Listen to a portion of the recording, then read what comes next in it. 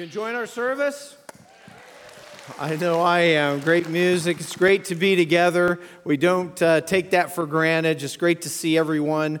And we're excited about what's happening. Starting a new series. Before I get to that, just want to let you know there's a blurb in our bulletin. Franklin Graham is gathering some Christians. They'll be together in Washington, D.C. this Saturday. We'd love for you to pray for that as we look for ways we can impact our country for Jesus, and cool stuff there.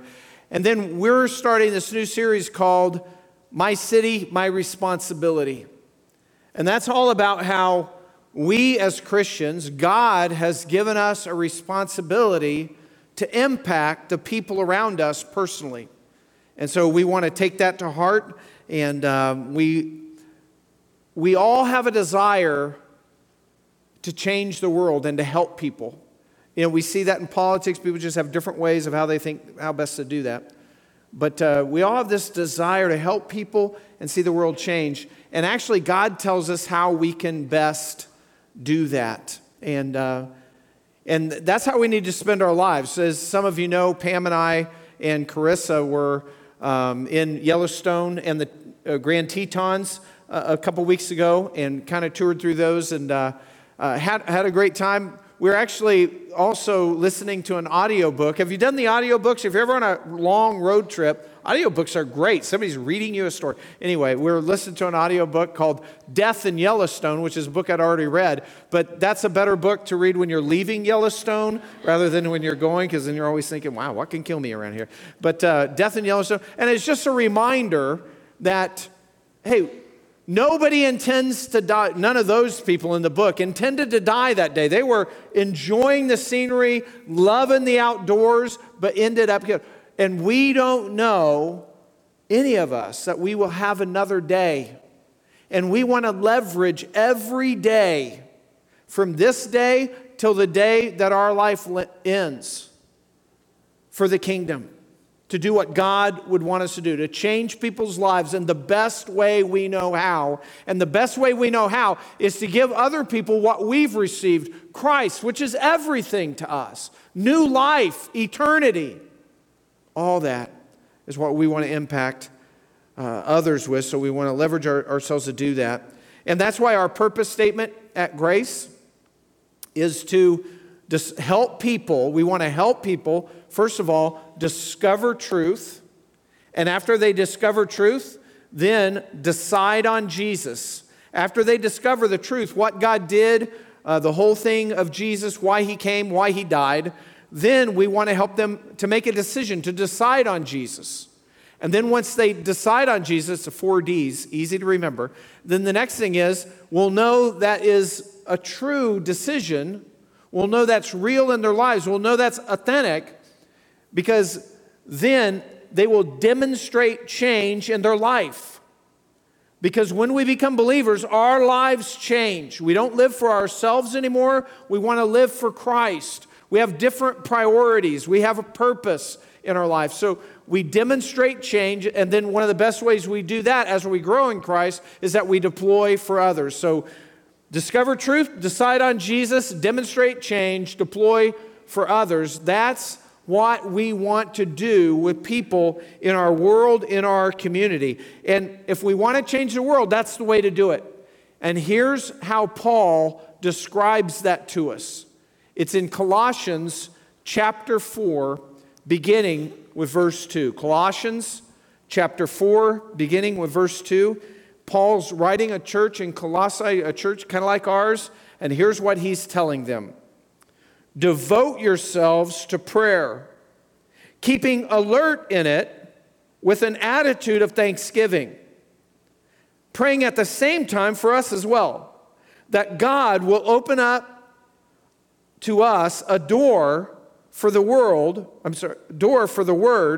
so that we may speak forth the mystery of Christ, for which I also have been imprisoned, that I may make it clear in the way I ought to speak.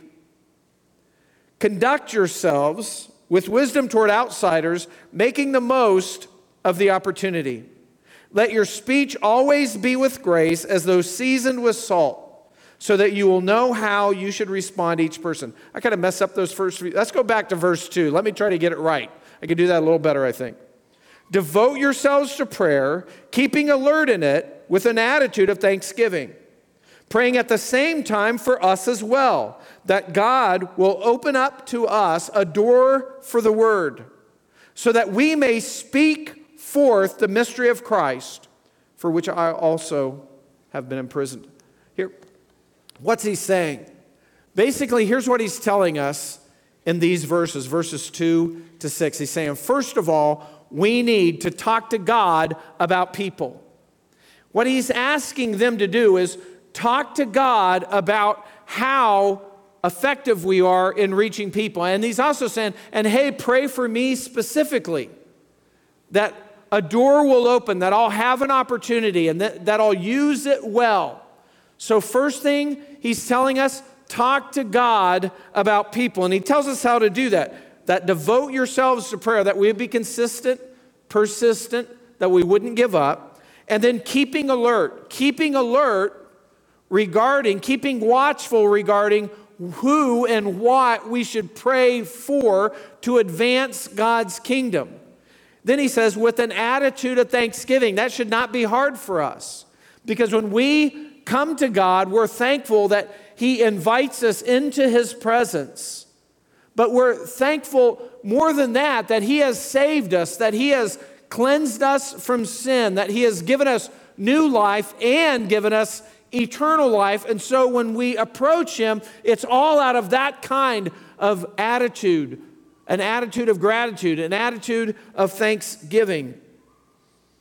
And notice, Paul's not saying, hey, pray that I won't go back to prison because I've been in prison. No, he's saying, pray wherever I'm at, that I'll be able to speak clearly, that I'll get it right, that I'll be able to share with people, point to them the mystery of Christ. And the mystery of Christ is simply the gospel. This news that Jesus, Son of God, came and died on the cross for our sins, paid our sin penalty. That was hidden in the Old Testament, revealed in the New Testament. It's the mystery of Christ, the gospel, the good news. That's what that means. And he talks about praying for clear speech. He's saying, hey, pray for me that I will speak in a way that people will clearly understand this good news, this mystery of Christ, this what Christ has done for us, that they would get it, that I would be able to say it in such a way that they would understand it. That's what he's saying. So right here we're saying, talk to God about people. First thing that God wants us to do, talk to God about people. But the second thing is talk to people about God. We should talk to people about God. That is what God has not just called pastors to do, called all of us as believers to do. It's those last two verses. Remember? Conduct yourselves with wisdom toward outsiders, non-believers. He's telling all of us, conduct yourselves with wisdom toward outsiders, making the most of the opportunity. Let your speech always be with grace as though seasoned with salt, so that you'll know how you should respond to each person. Hey, we need to connect with people and talk to them about what God has done in our life. And we should ask God, how can we best approach people to talk to people about God? We should pray about that. Before we talk to people, talk to God, pray about it, how we can do that most wisely, how we can do that the best. And then he says, listen, be wise to non-believers. He tells us how. Hey, how do you talk to people about God? First of all, be wise toward non-believers. Be smart, tactful. Not so tactful you don't say anything. If you have a good friend that you've never talked to God about, and it's been 5 years, you're being way too tactful. Talk to them about God. And I know that this is a little harder now than it used to be. You know, this year, 2020, is kind of a strange year, and with social distancing and masks, you know, communication's not the greatest. How many of you have been at a store where they have the plexiglass, they're wearing a mask, maybe you're wearing a mask, and then they're telling you something, you know, and you're like, I can't understand anything you're saying. You know, we have that. But still, I think that even though it may be a little harder in some ways, I think in other ways we may have a better opportunity to do that.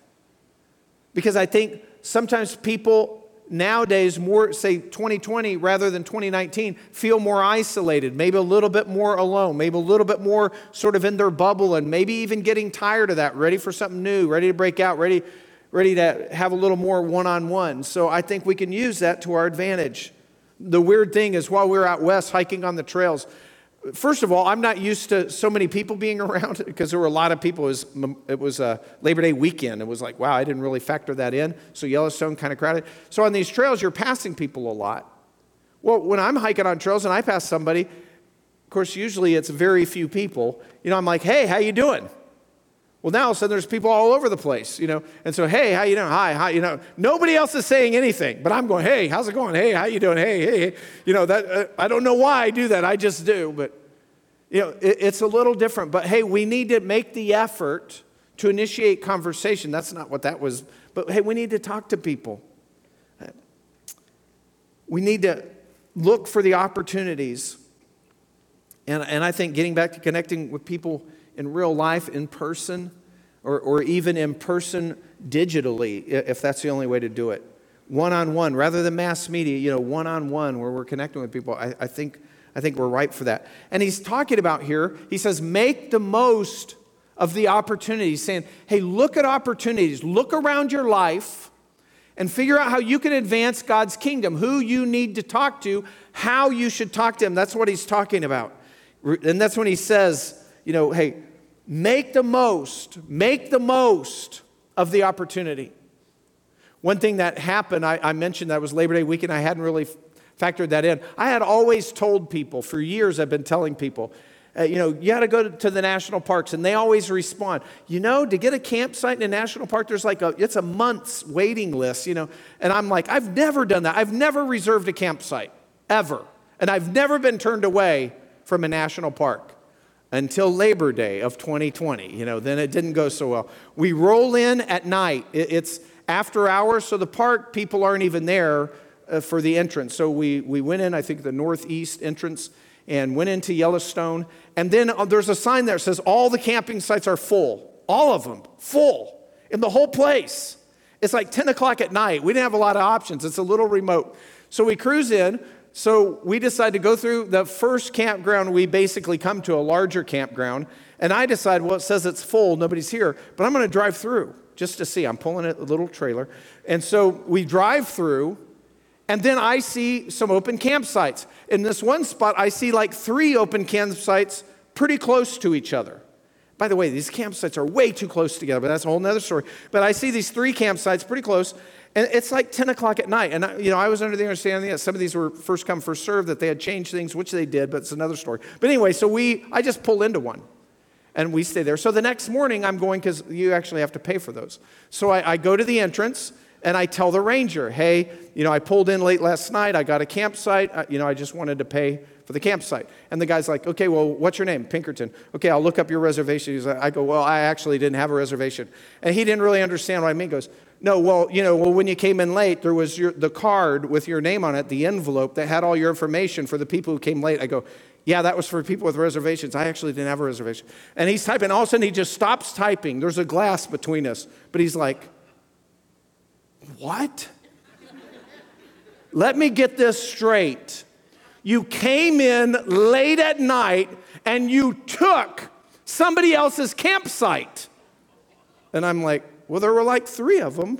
And I heard it's not first come, first serve. You had to reserve these. And I'm like, well, when I got up this morning, 2 of them were still empty. And he kind of backed off a little bit after that. But then, so, he's not happy with me. So I say, well, and so now he's charging me, so that's what I'm there for. And then I say, and by the way, I was wondering if I could have a campsite for tonight. No, you can't have a campsite for tonight.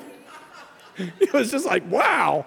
actually ended up giving me a campsite later, but whatever. He's like, no, you can't have a campsite. These are all reserved. I'm like, well, I thought they were, not this one.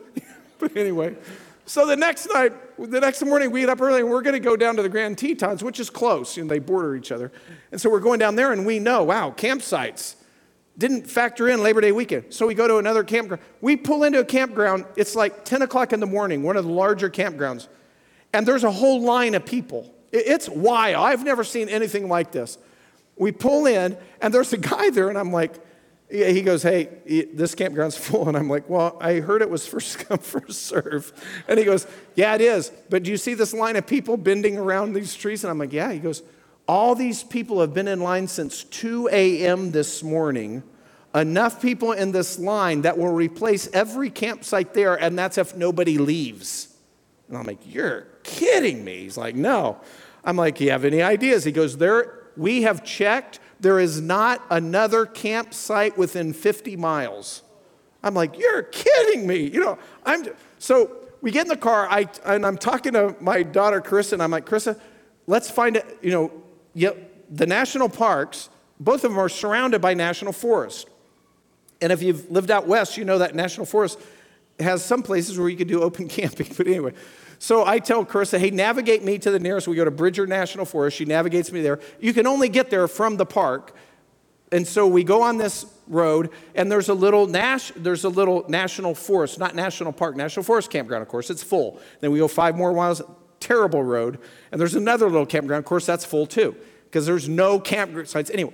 And so the camp host is at the second campground. And then, he sees I'm trying to find a spot. He goes, you know what? You can park in this gravel lot that they're actually working on the road. You can stay there. And I'm like, gravel lot? I'm in the middle of a national forest. I kid you not. We go about 100 yards beyond where I just talked to that guy. And there were just beautiful open campsites where you can camp in a national forest, designated place, where you don't have to even pay, free. Here's our campsite. We're right on a river. And there's nobody around us. I mean, nobody's close to us. In some of those national park campsites, it's like you can reach out and touch the next guy. It's ridiculous. And so God gives us this great campsite. I mean, we're just out there, and we left our camper there the next day and then went to the Grand Tetons and explored them some more and came back and camped again. It was just great. It was perfect and free. Sometimes sometimes we're looking for an opportunity, and God comes along and gives us a way, and it doesn't work out, and God comes along and gives us a way better opportunity. It's this way when we do things for God. When we want to share our faith with people, when we want to impact people spiritually, we look for the opportunities. But I know, same thing happens to me as you. Wow, Kevin, I thought this was going to go this way, and I thought it was going to say that, but that didn't work, and it didn't go, and they zigged when I thought they were going to zag, and it just didn't work. Well, there's another way. Look for the other opportunity. Look, how can God God is setting you up to make a bigger impact. It could be. Just keep going. Look for don't just look for an opportunity. Look for the opportunities. How God can use us. Because this is God's job that He's assigned to us. So He'll make a way. He wants us to do it, share our faith, impact people spiritually. So He'll create opportunities. We just need to pay attention and to look for them. God will provide another way if one way doesn't work. And then He talks about that we need to speak with grace. And, saying what's kind and loving. I mean, that's the whole point. Truthful. Be honest with people, and if possible, encouraging. Now, I don't mean that you can't have a polite argument with somebody. Of course you can. We're arguing truth. And so we engage in that. That's what Christian nations are known for, unlike other nations where you can't do that. We're open to talking about what's true, to arguing truth. And then he says, as though seasoned with salt. That's how our conversation should be. Which reminds us what Jesus said in Matthew 5. Remember, as believers, we're the salt and the light of the world, right? And then, there's been countless sermons that people talk about, We're the salt of the earth. What does that mean? Well, salt, what does that do? It gives flavor to things. It can heal. It's a preservative. All these things people talk about. And those are all true. That's the way we want to be. Salt makes people thirsty. That's another thing that we say. We should be living our lives in a way that makes people thirsty. I remember one time, this is an old story my dad tells about him and my granddad. So my dad and my granddad, a long time ago, were going through the mountains in Colorado, and they were just heading to the San Luis Valley, probably maybe from Kansas, I don't know, but they're up in the mountains, and so they stopped to camp. They're just traveling, so they're camping. And they stopped next to a stream, and my granddad tells my dad, hey, you make a fire, I'm going to go get some trout, and he was a good fisherman. And so about the time he's got some coals ready to cook, my granddad comes back to the camp, and he's got 5 or 6 trout. And so they fry them up there. They had some other food, and they have this great meal. And then they're bedding down under the stars. And then as they're laying there, as they're settling in, my dad says to my granddad, I think that was the best meal I've ever had in my whole life. He didn't hear anything, so then he says, how about you? And my granddad says, no, best meal I had was in a hobo camp in the middle of Kansas next to a railroad track. And my dad's like, what? And so for like 30 minutes, they're laying there, and my dad knows, they're stirring a little bit. He knows his dad's not asleep yet. But he's laying there going, best meal in your life? Hobo camp? What? He's just not buying it. And he's thinking about that and thinking about it, and then finally, and it's almost like my granddad knew that he was going to say something. He's just waiting for it, And so finally he says, okay, whoa. Okay, Dad, when you had that best meal at the hobo camp, how long had it been since you had eaten? 3 days. Best meal. Here's what I'm saying. As believers, we should be living our life in a way that creates a hunger for other people. That they say, wow, I want what you have. What's going on with your life? Sometimes people will just come out, I don't get it. How are you doing life? How come everything's going this way for you? What's going on? Because we experience hardships like everybody else. But a lot of times, they don't want to do that. They don't want to just come out and say, hey, why do you got a grip on life and I don't? Why do you have it all together and I don't? And we don't have it all together. Instead, they'll just come to you and say, what do you think about this? What do you think about that? But a lot of times they're asking you because they're seeing something in you that's different. And hopefully what they're seeing is they're seeing that you have joy and peace and purpose for your life, that you wake up, you have meaning. You're living. As a believer, they should see this strange mix of confidence and humility, because that's what believers have. We're confident, hey, Christ has saved us. He's got a mission for us. We're confident. We're humble in that we don't deserve anything that we have. It's all a gift from God. People notice those things. We should live in a way that creates a hunger, like salt makes people thirsty. That they realize, hey, I'm missing something. I need something. That's the way we should live. And we should expect that kind of a question. And we should be prepared for what we're going to say for an answer. As a matter of fact, Peter says in 1 Peter 3:15, a well-known verse, but sanctify Christ as Lord in your hearts, always being ready to make a defense to everyone who asks you to give an account for the hope that's in you, yet with gentleness and reverence, or gentleness and respect. He's telling us, be ready. We should be living our life in a way that people come to us and say, what's going on? Why do you think this way? Why do you do this? How are you doing that? And we are ready with an answer. And so, what are we talking about? Paul's telling us, you want to change the world one heart at a time? This is the way you do it. You talk to God about people, and you talk to people about God. But there's just one more thing that I want to throw in here. And that's really the last phrase of verse 6, where it says this, so that you'll know how to respond to each person. And that's this. The third point is simply, we need to recognize that there's different ways to connect with different people.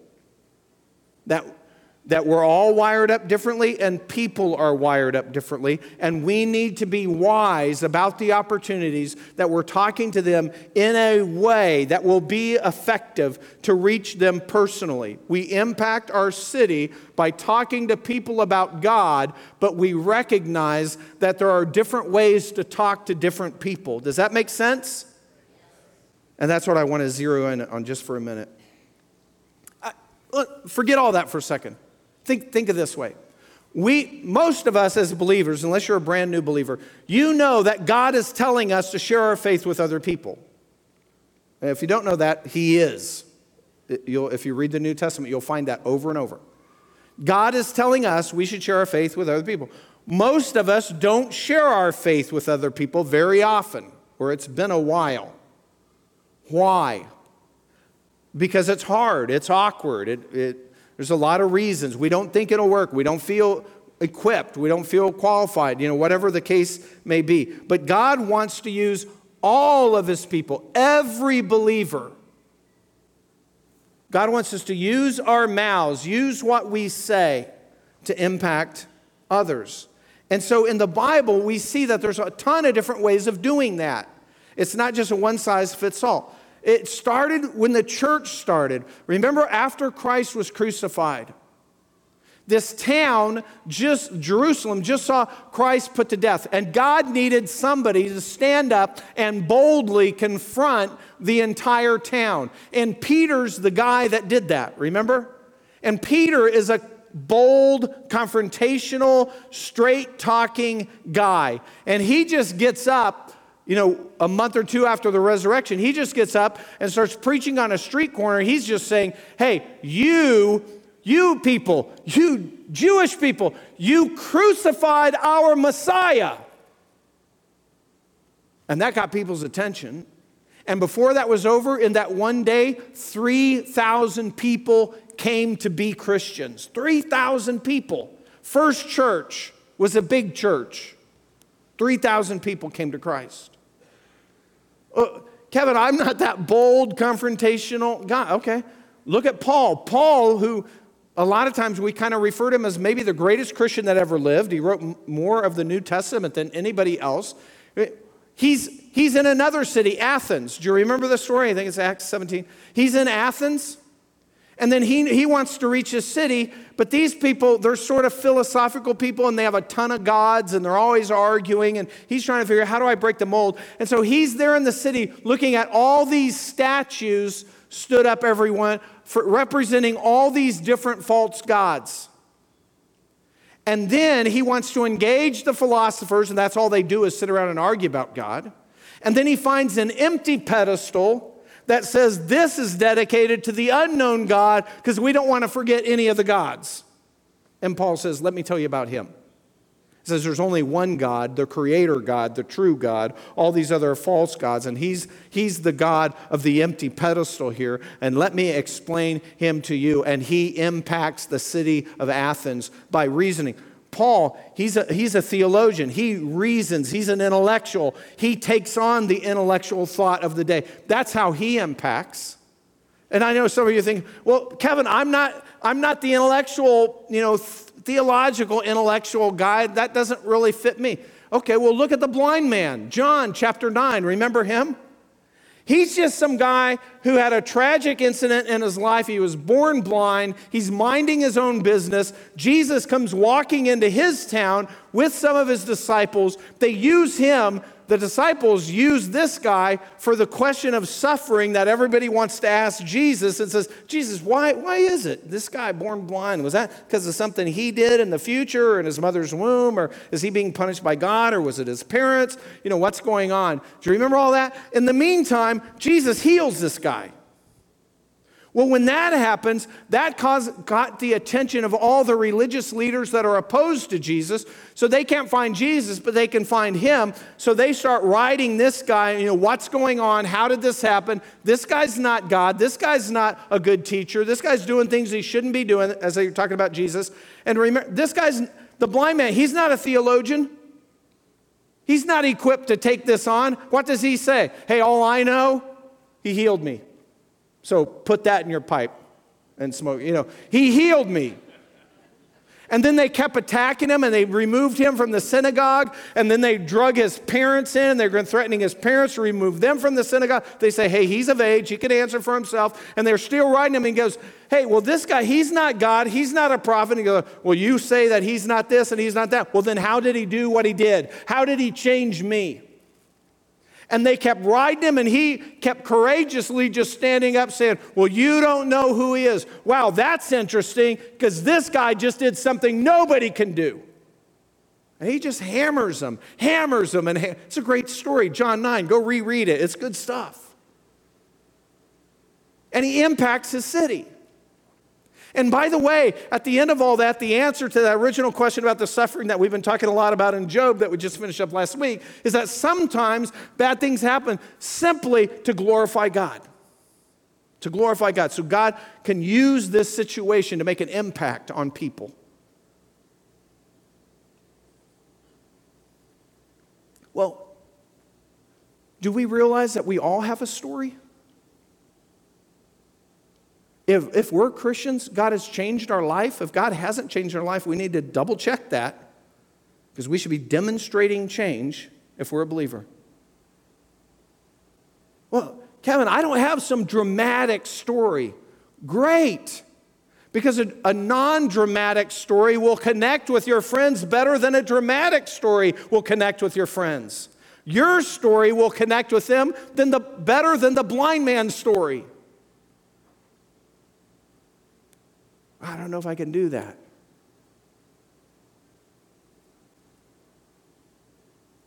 I don't know if I can be that confrontive. I don't know if I come up with all those things to say. Over and over in the Bible, all these different things are happening. Remember all the different disciples. They're from all different walks of life. Remember, there's a zealot there, a guy who's like death to Rome. Let's just go put a shiv in the back of them when they're not looking. That's the way to get independence. A zealot. That's how he was before he came to Christ. There's another guy. He's a tax collector for Rome. Matthew, remember him? Jesus comes up to him and says, follow me. The guy that's hated by all the Jewish people, follow me. This guy leaves a financially secure position and starts following Christ. But before he does that, he knows, wow, I got all my friends. These are not religious people. These are hated people, my fellow tax collectors. So what's he do? He throws a goodbye party. Hey guys, I'm out of here. I'm following Jesus. Come to my house. Let's have a good time together. And they all come. And Jesus' disciples come. And then he mixes these people, the tax collector, non-religious, irreligious crowd with the Christians who are following Christ crowd, and he gets them, he makes a way for them to rub shoulders together so he can impact his friends for Christ, because he's brand new. And so he does that. Some people will never come to Christ until they have a relationship, but where they know somebody personally. And sometimes, for some people, it's not just, hey, let's get on this conversation and make a decision here. For some people, you don't even get to the conversation until you build a rapport with them, until they feel like you're their friend, that they're not going to talk to you about anything that really matters until they have a friendship with you.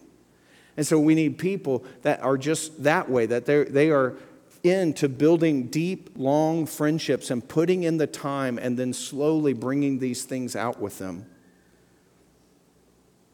We try to make a difference. Luke mentioned the T-shirts. I got T-shirts. We're realizing we're a little late on our T-shirts. Here, first day I wake up and it's like, whoa, kind of chilly. We got T-shirts for sale. Great. Why are we selling T-shirts? It's not a fundraiser.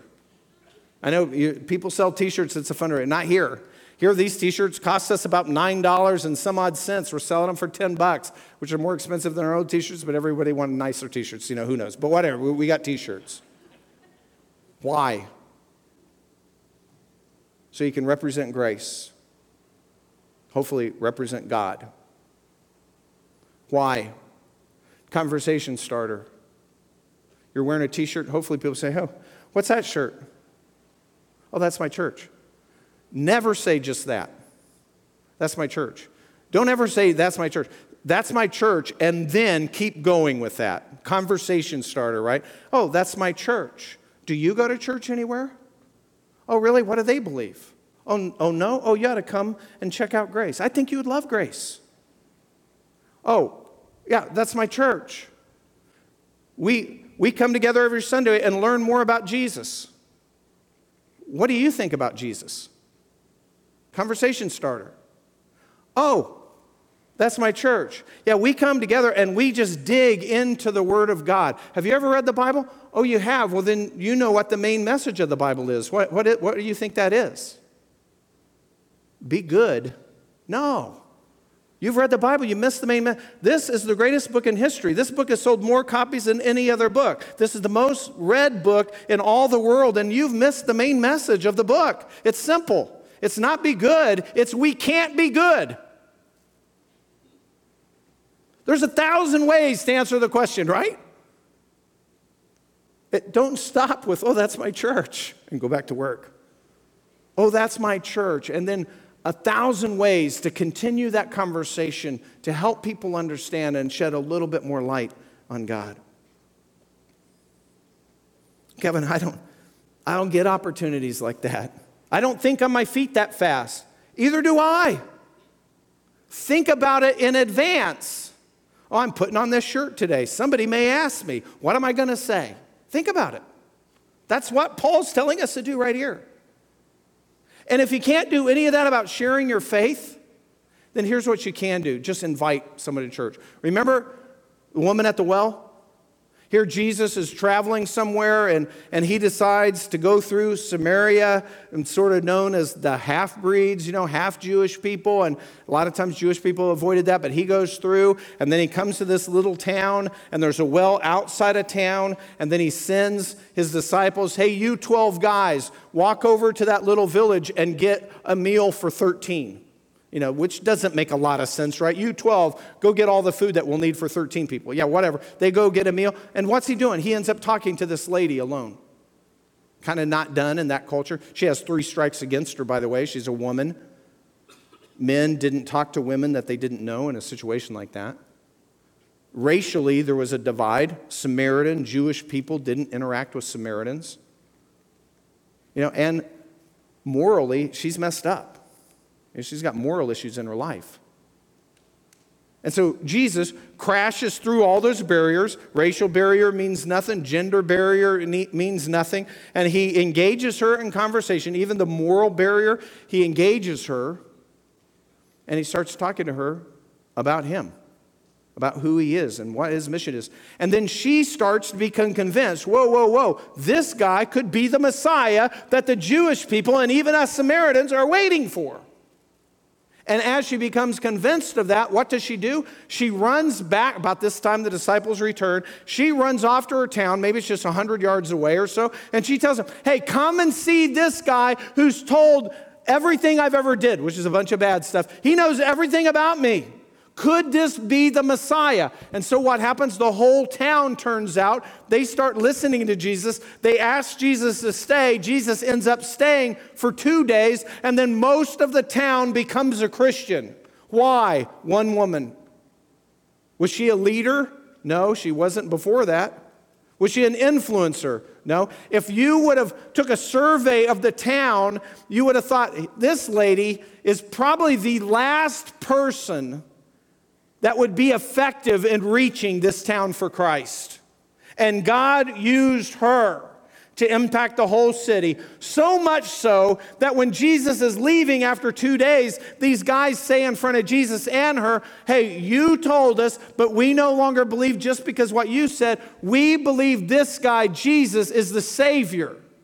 Not just of Jews or Samaritans. They say, we believe this guy, Jesus, is the Savior of the world. One woman, probably the last person we'd pick. to be able to do that, and she does that. A city was changed because she took responsibility. She took responsibility. Maybe for a city that laughed at her, jeered her, we don't know. She took responsibility to impact them. It's just not that hard. Yesterday, I ran into a guy. I struck up a conversation. His name's Josh. He might even be here right now. So Josh and I are talking. He's 29 days back from a deployment in the China Sea. And then I start turning things to Grace. He knows about Grace. And so I invite him. It's just not that hard. We talked about all kinds of things. But it started with a conversation. And that's what we need to do. And by the way, every friend you have should know that you're a believer. If they don't know you're a believer, then that's an issue that you need to correct. Every friend you have should know that you're a believer. And if you have never talked to them about Christ, they probably know something about the Christian message. They're going to come to one of two conclusions. They're going to either think that you really don't believe what Christianity teaches, for example, that they would be going to hell, that you don't really believe that. Or two, that you do believe it and you don't give a rip about them. Even people who are antagonistic toward Christianity can appreciate the fact that their Christian friend is telling them about Christianity. Does that make sense? Because even if they don't like Christianity, they they think I'm going to hell. And if they care about me, of course, they're going to tell me about that. Even they can figure that out. So yeah, you think your friend might be put off. Your friend may be more put off by your faith that you've never talked to them about it.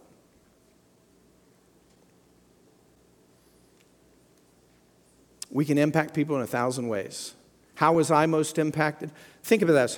Who impacted you the most spiritually? I was probably impacted early in my life the most, no doubt, was my mom. Not that she said a whole lot, because she became a believer after, as a grown woman, and then started taking us kids to church. And then at church, I learned about God. But here's what I remember from her life. When she was a little girl, her family didn't go to church. And then one day, a family that lived a couple miles away, this is rural, so everything's by square miles, all the roads. A family that lived a couple miles down the road, which is 2 houses, invited her to church and said they would pick her up in their car. And so she said, yeah, I think they invited she was one of 7, but she's the only one that went. And back then, you wore dresses to church. My mom had one dress. She wore that one dress every Sunday and went to church. When these people picked her up, I think that happened for a couple years. Every Sunday they picked her up. She put on her one dress and went to church. She didn't become a Christian then. She became a Christian after she was married on a Navy base out in California. But I know that that time in church probably helped her to make that decision for Christ later. Here's my point. What are you doing to impact people for the kingdom? You don't know how God will use you. Make an impact. And so here's what I want to challenge you with, one of 2 things. And we're going long, so I'm going to speed this up. Here's my challenge. One of 2 things. Practically, rubber meets the road. What do we do? I want to challenge all of you. Let me back up just a little bit. I'm going to do something that we did about a year ago. A year ago, we launched Tiffin, remember? And we did this thing where we said, okay, we're challenging everybody on all 3 of our campuses to pray for 3, well, we only had 2 then, but pray for 3 people and invite 3 people to church. And so they did that. When they did that, the next Sunday, we had, I think it was 769 people more in church the next Sunday, after people committed to invite people, because not everybody comes, but some do. 769 people, more people came the next Sunday. 44 of those people gave their life to Christ that Sunday. Here's what I'm asking you to do. 2-fold challenge. 1, that you'll pray for 3 people. 3 people who you think don't know Christ. And second challenge is that you'll invite them to church next Sunday, and if not next Sunday or you get behind, the following Sunday. And I'm committing to you that the next 2 Sundays we're heavy on the gospel so that they'll get the clear message. Remember last year when we did that, we had the wristbands. You remember that? Who got a wristband back then? To remind us they're back. Because here's what happens. We make a commitment to God, yeah, I need to do that, and then we get busy in the week and we come back to church the next Sunday and it's like, oh, wow, I was going to do that. Here's what I'm asking you to do, is grab a wristband.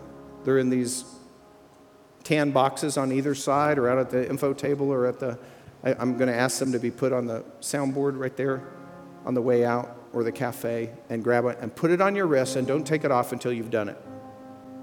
Don't take it off until you've prayed about 3 people who don't know Christ and invited 3 people to grace, or talk to them, shared the gospel, talk to them about Christ. But Kevin, I have one of those at home. I know, but you'll forget. You'll go home and think, yeah, I'll go put it on when I get home, and then the next Sunday you'll go, oh, I was going to go home and put that on, but I forgot, because that's what I would do. I want you to grab one, and I want you to do it during this song. Tim's going to lead us in a song about impacting our city. It's a flyover of our 3 areas, Tiffin, Northwood, Fremont. And during the song, I just want you to make your way, come up and grab a wristband, put it on with the intention of not taking it off for the next 2 weeks until you do these 2 things. Pray for 3, invite 3. If you don't catch them here, they're out there. Everybody understand what I'm saying? That's my challenge. Let's stand together. Will you take the challenge? Come up, grab a wristband. Let's do it.